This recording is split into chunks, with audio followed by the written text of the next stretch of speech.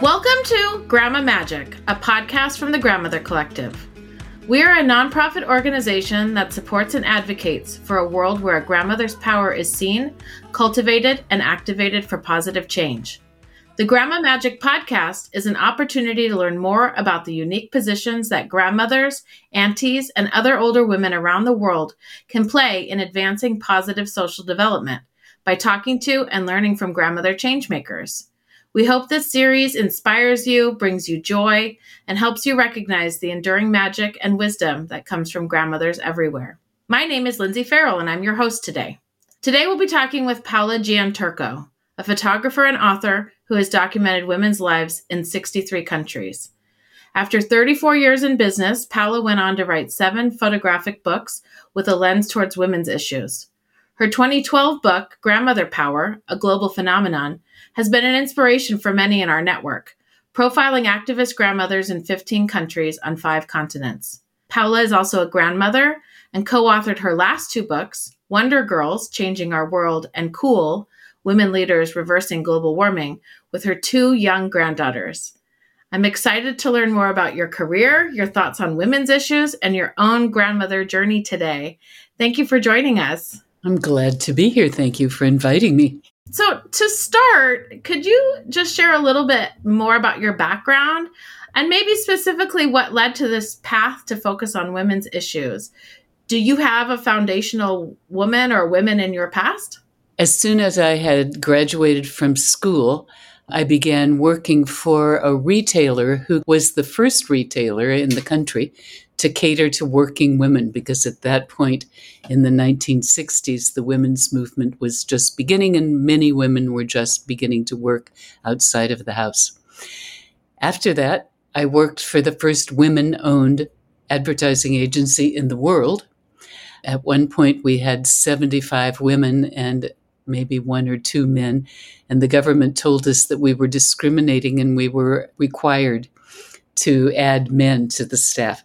So I had a long experience of working only with women, and after that, I began working at an advertising agency where I was one of a few women on staff, and in client meetings, I was often the only woman in meetings for 6 months at a time. So I had a sharp contrast between the first part of my career and the second part of my career. And I was so interested in the glass ceiling and what was causing that I decided to use my then 1-month vacation. Who has time for a 1-month vacation? I asked to take it in half-day increments, and I went back to school and began studying women's studies. I took those classes wherever I could, as undergraduate courses, as graduate courses, as continuing education. There were no women's studies classes when I was at school at all. So all of that was new to me. And during that time, I had access to all of the libraries that related to those courses, which gave me an opportunity to do a lot of research about why the glass ceiling existed. That led me to frame a matrix of 12 different points, all of which seemed to me to dovetail or layer to cause the glass ceiling. And Mills College heard about that and asked if I would teach a course about women in leadership, which I did with a collaborator. And Stanford heard about that and asked if we would teach that same course there as an executive institute for what was then called the Institute for Research on Women and Gender, which we did for 4 or 5 years. Then this course was offered somewhere. And during that time, I had been walking around on the mountain where I live on Mount Tam, north of San Francisco, and wondering what next, what now.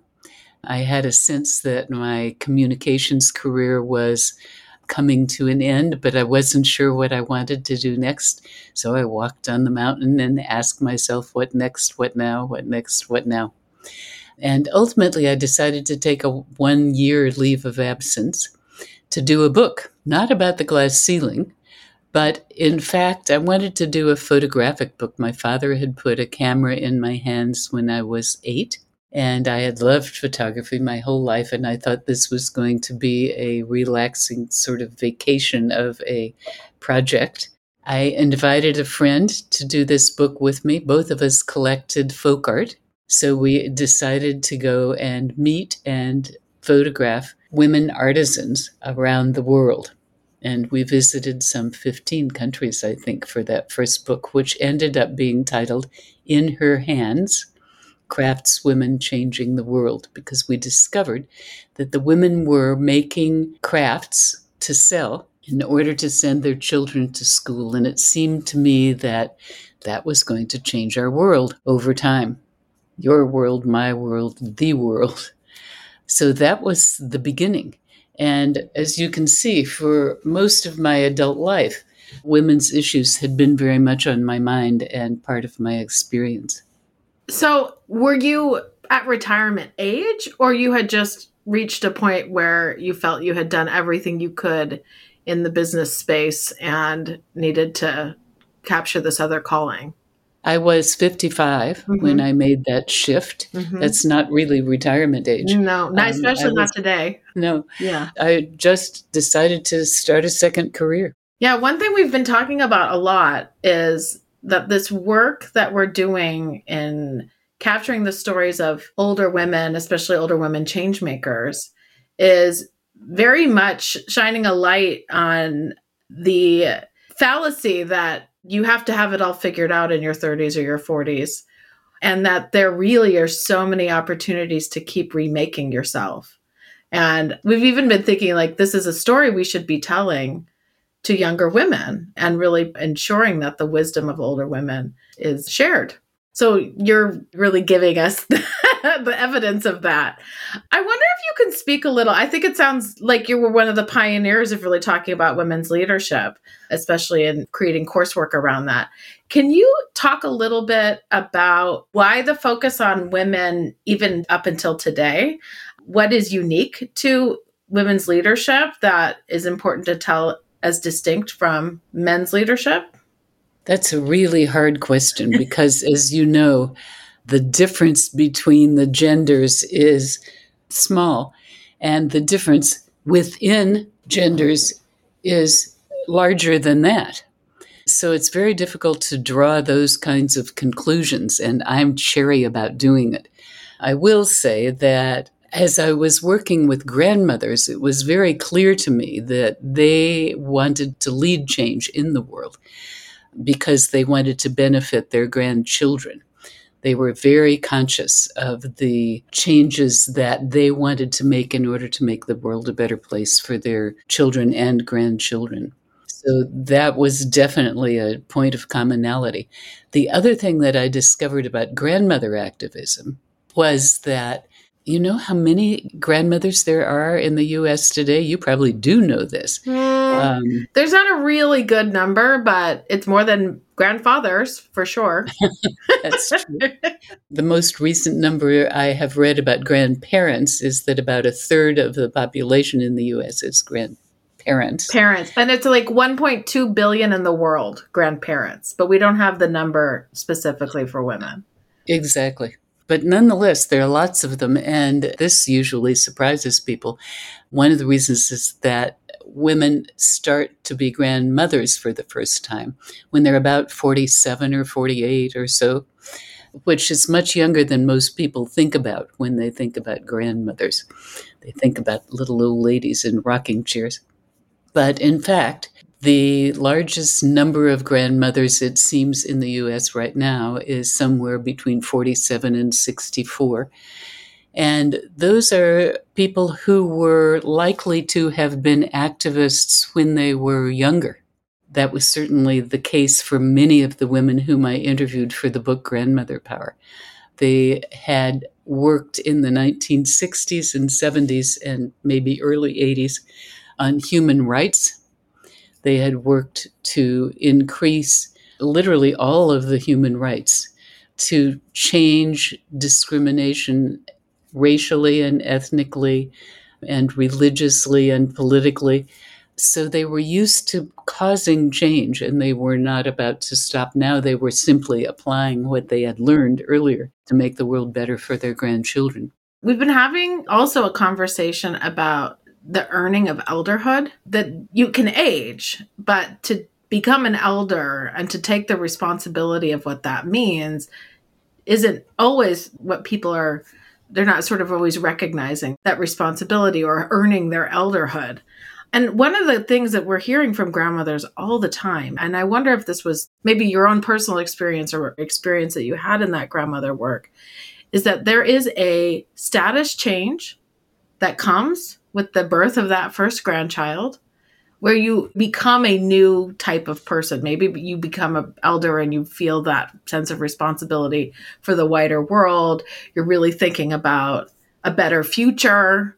Do you feel that that is the case maybe in your own personal situation or in the conversations that you've had with women? I don't think I've quite asked that question that way, although I wish I had. It's a fascinating idea. My own experience was that I was so delighted to have these new granddaughters. I have 2 granddaughters, as you mentioned, that it changed my life in a wonderful way. I wasn't sort of imbued with a new sense of responsibility. I was imbued with a new sense of joy. And I was fortunate early in their childhood to have had a wonderful conversation with them. And they call me grandmother. I'll tell you this story. They call me grandmother, and they call their other grandmother grandma. And they had been to visit their other grandma, their grandmother, other grandmother. And I came to visit one time soon after that. And because they were habitually calling their other grandmother grandma, they called me grandma by mistake. And they kept doing that, and they were mortified. And I said, it's okay, because we're all grands, and so are you. Well, they were at that point ages 5 and 8. And we started right then, that minute in that conversation, a grand club. And immediately the 5-year-old said she wanted to write our motto. She wanted to create our motto. And I said, okay. And she said, we are grand, will always be grand. Go grands. Threw her arms up in the air. And her older sister said she wanted to do our pledge. And she said, we are grand, will always be grand. Together we'll stand, we'll lend a helping hand. And that couplet, together we'll stand, we'll lend a helping hand, really defined our relationship to each other. And from the beginning, it was very clear that I would help them and they would help me. And there were many, many instances in which they helped me. And if you want, we can talk about some of those stories. But that really was the premise of our relationship starting at the beginning. Now, did that assume a responsibility of being an elder? I'm not sure. I was establishing a new kind of relationship for us. And that maybe it's one other people would like to copy. Yeah. Actually, I would like to hear more about the relationship you have with your granddaughters, and how did you get to the point of deciding to co-author books with them? And what was that experience like? I know that you did interviews. Did you travel with them as well? Yes. Let's talk about Wonder Girls first, because that's the one I did with Alex. Both of the girls were 11 or 12 when we were working on these books together. It was a natural development in both instances, and it grew from a real need to have their perspectives on these books. Wonder Girls was a book about girls who were ages 10 to 18 who were activists. To my knowledge, nobody had documented girls that young at that point. The book came out in 2017. And in fact, I had for several years been aware that activist girls were making big changes, literally all over the world. As I had traveled for the prior couple of books, I had been making notes to myself about girls who were doing interesting work. But I thought it was inappropriate for me as a grandmother to be writing about Wonder Girls without the perspective of a Wonder Girl in the project. I really needed to have the perspective of someone who was nearer the age of the girls in the books. So I invited Alex to do that project with me because I had a real need for her help. And she knew that, and I think was pleased to be invited to work with me. Yes, we traveled together some, not as much as I would like to have, but we did go to Mexico together. It was great traveling with a 12-year-old. I mean, for one thing, she knew everything about technology that I don't know. She was using Google Translate to figure out what was on the menu. She was the only one who knew what was on the menu in Mexico. I had no idea. I would get as lost as I was driving around to do interviews with her in Los Angeles. And she would say, "I've got it, grandmother." And she would get out her Google Maps long before I understood what to do with a Google map. But more than that, because she had learned to take pictures from her father, just as I had learned to take pictures from my father, she hadn't had formal lessons in photography. And so her creativity was sort of unbound. She came at taking pictures in a very imaginative new way. She planned the composition of the pictures in a way that was much freer than what I was doing. So, in fact, I learned a lot from Alex as we were working on Wonder Girls. The same was also true when I invited Avery to work with me on Cool. Avery, again, was ages 11 and 12. I'll tell you something, if you don't have an opportunity to hang out with 11 or 12-year-old girls, figure out a way to find one and spend lots of time with her. It is great. I will have one in 5 years. I'm not there Well, yet. you're in for a treat. Again, I needed Avery's perspective. Cool was a story about girls and women around the world who were working against climate change. And because the big impact of climate change, unfortunately, is going to fall on people who are the age of Avery as grown-ups, I really thought it was appropriate to include her perspective in that project. She and I traveled with her father all over the United States. We did about 8 interviews in the U.S., and I did the rest of that travel because, of course, if you're 11 or 12, you have to go to school. That's boring if you're a grandmother who wants company. So again, I learned amazing amounts from Avery, and she helped me when I was in real pickles, as I was saying earlier.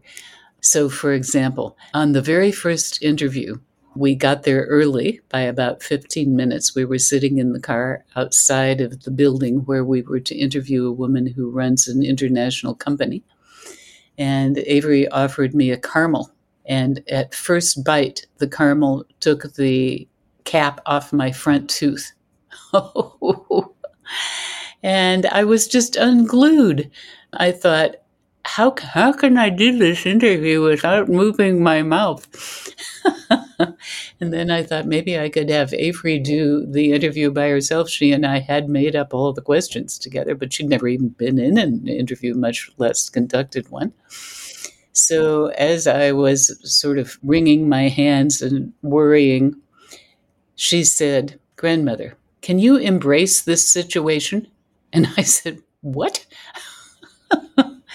And I said, "What are you talking about?" And she said, "Well, once we begin talking, nobody's going to be looking at your tooth. They're going to be looking at your eyes."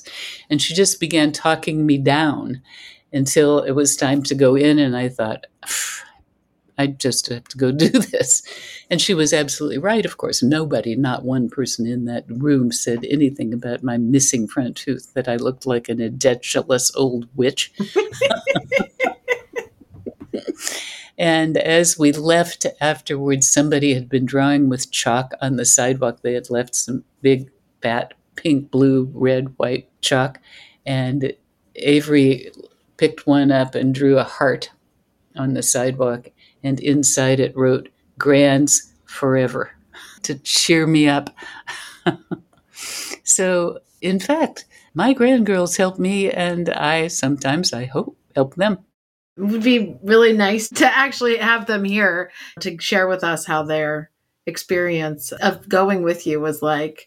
Did you see this week that the Surgeon General has declared we're having a crisis of isolation or a crisis of loneliness in the United States? And I wonder if you've given us some advice for connecting with your grandchildren in a particular way. And there's lots of organizations and people trying to really create better quality grandparent-grandchild relationships.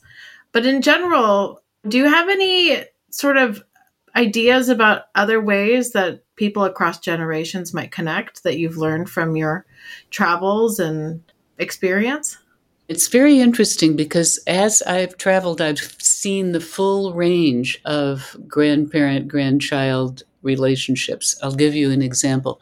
In Mali, there are 6 villages where the grandmothers, not the grandfathers, the grandmothers, are sent out of the village and essentially isolated in villages of their own. And they send a child out with food for them every day. But they otherwise have no connection with even their own families. Are they widows? No. They're still married. Interesting. Some of them. So that's one extreme. On the other hand, in some instances, grandmothers are taking care of children. In fact, that was the beginning of the book, Wonder Girls. I was interviewing women in Kenya for a prior book called Women Who Light the Dark. It was about activist women around the world working on many different kinds of projects. And I found myself, having arrived early, sitting with probably 25 or 30 women from this village. And I thought, how can I begin to break the ice? So I asked them how many children they had, which is a fairly safe question to ask. And they all answered in the same routinized way. They said, I have 4 and 8 adopted. I have 6 and 15 adopted. I have 3 and 20 adopted. And I finally thought I understood what they were talking about, because it became clear that what they meant by adopted was that they were raising grandchildren who had been orphaned by AIDS. And I met grandmothers who were doing that literally all over that J-shaped geography that runs along the west coast and southern edge of Africa, down at the bottom up to Namibia. And I thought, the grandmothers hold the future of this continent in their hands. So that will give you the idea of the full range of relationships that I observed. There is every shade of relationship imaginable. Mm-hmm. So if you're in the U.S. and you're feeling disconnected from the generations, and we're being told there's a generation gap and that people aren't spending time with each other, is there a model or an approach that you've ever encountered, or maybe in your own life, that people could be emulating? One thing that occurs to me, and it's not necessarily a natural thing for people my age to do, but I text my granddaughters, which gives them an opportunity to answer if they want to and when they have time to. And it isn't anywhere nearly as intimate as it could be, but it's sort of a placeholder that says, I love you and I'm interested in what's cooking for you. And increasingly, I think it's necessary to invent ways to sort of skirt distance and time and sort of plant yourself in another person's life in a way that's fun for them. Yeah. And that meets them where they are a little bit. Yes. So you're meeting them where they are with a text. Nobody wants a phone call anymore. I call my mother, but I was a generation before the cell phone was everywhere. So one thing that I'd really love to understand, I'm trying to do the math. Did your Grandmother Power book come out after you became a grandmother? Grandmother Power was published in 2012. I became a grandmother in 2004. Oh, okay. So you had already gone down this pathway and felt inspired. What has been sort of the thread for you in choosing the topics of this, other than women and activism, which is very clear? Where is the sort of inspiration hitting you, and how do you make the decisions that you make? They all grow from observations being out in the world and the discovery that no one much has written about what I want to cover. In the instance of each of these books, they have been, at the time they were published, virtually alone in their subject matter. We often talk about women, grandmothers, being this invisible workforce. They're invisible in many aspects of life. Is that a piece of this as well? Why people haven't written it? Let me just back up a minute because I must not have made it clear. The decision to do all of my books, not just the grandmother book, but all of them, has come from the discovery that no one has written about that yet, whatever that is. And in that case, it could be women activists around the world. There had been books. Let's look at Cool, the newest one, Cool Women Reversing Global Warming. There was a book about women in the United States who were working against global warming. That came out about a month before Cool did. But there was nothing about women around the world who were working against global warming. So there is a perverse side of me that loves doing something that hasn't been done before. And I'm always looking for a way to reflect what I discover as I am traveling around in the world. I'm making notes about what else I see.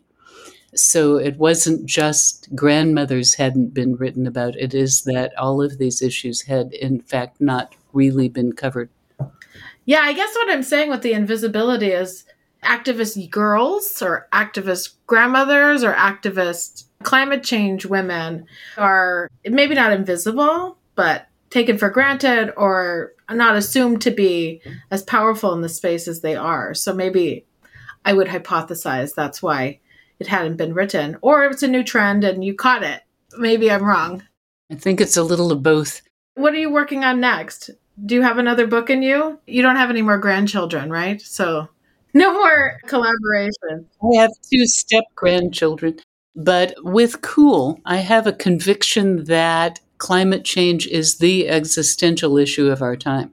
So I really want to spend the next 3 or 4 years working on generating climate action. That book not only tells the story of women climate leaders, but it also tells their recommendations for what people, readers, can do to affect climate change and curb it. And each chapter ends with 3 to 6 ideas. And if you scan with your phone a QR code, you will fly to the project website, which makes those suggestions very concrete. I'll give you an example. The Lord Mayor of Sydney, Australia, first suggestion was never, ever stop demanding more from your elected officials. And when you fly to the project website, it breaks that down. So it tells you how to find out who your elected officials are and what are their email addresses and telephone numbers. Then it gives you a sample telephone conversation that you could have with them or a member of their staff. And it gives you a sample email that you might send to them. And then if you're really hooked on climate advocacy, it tells you how to sign up for Al Gore's courses on climate activism. So the suggestions become very actionable and concrete in every instance. Avery and I hope that by telling these stories will inspire readers to take actions themselves and then give them the tools with which they can take action. So is it an ongoing project past the development of the book? The book is only part of the project, and that's true of my other books as well, because in some instances there is a photographic exhibit. There is always a set of presentations and interviews like this one that follow from the content of the books. And my hope is to continue doing presentations about Cool and the actions that people can take for the next several years. And will you constantly be updating the actionable steps? Yes. Yeah, very neat. That's the beauty of the internet, that we can be constantly updating, but it's also like you feel a sort of responsibility to do that as well, because it's not a static thing that now ends up on a bookshelf. It's going to be a living thing. That's really neat. And the other thing is, Avery and I have been doing some of these presentations together. Avery turns out to be very poised and a very comfortable public speaker. And she and I have presented both at the World Affairs Council in San Francisco and at the Commonwealth Club in San Francisco, both of which are really prestigious platforms. And she's very cool about this. Well, I mean, she does have the model of a grandmother to show her the way. But I also think we're navigating a group of really aware young people. They know what's happening in the world. They've got access to information that in my adolescence I did not have access to. So I think it's been really fun to watch the change-making journeys of young people as well. Exactly. You said it well. I agree. And so one of the things that we're really hoping is that thread, what you, I think, are really showcasing is that you can be in this relationship, this intergenerational relationship that supports us all. And it's a kind of very significant and important piece, not just a top down, but a bottom up. I don't think that's the right phrasing, but older to younger, back and forth, reciprocal relationship. I think that's exactly right. Reciprocity is a good word. Paola, do you have a favorite story of an older woman changemaker to end our podcast with? The royalties from all of my books go to nonprofit organizations that are working on the issues in the book. And the royalties from Grandmother Power, a global phenomenon, go to an organization called the Stephen Lewis Foundation in Canada. Let me give you a little bit of background about Stephen Lewis. Stephen Lewis was the Canadian ambassador to the UN. Kofi Annan named him as his special envoy to Africa on AIDS, malaria, and TB. And he came back having served his term and determined that he would spend the rest of his life trying to quell AIDS in Africa, but he didn't have lots of money. And so he had the idea that grandmothers in Canada could help him raise money. And there are now some 8,000, maybe more by now, Canadian grandmothers, and they make money out of the air.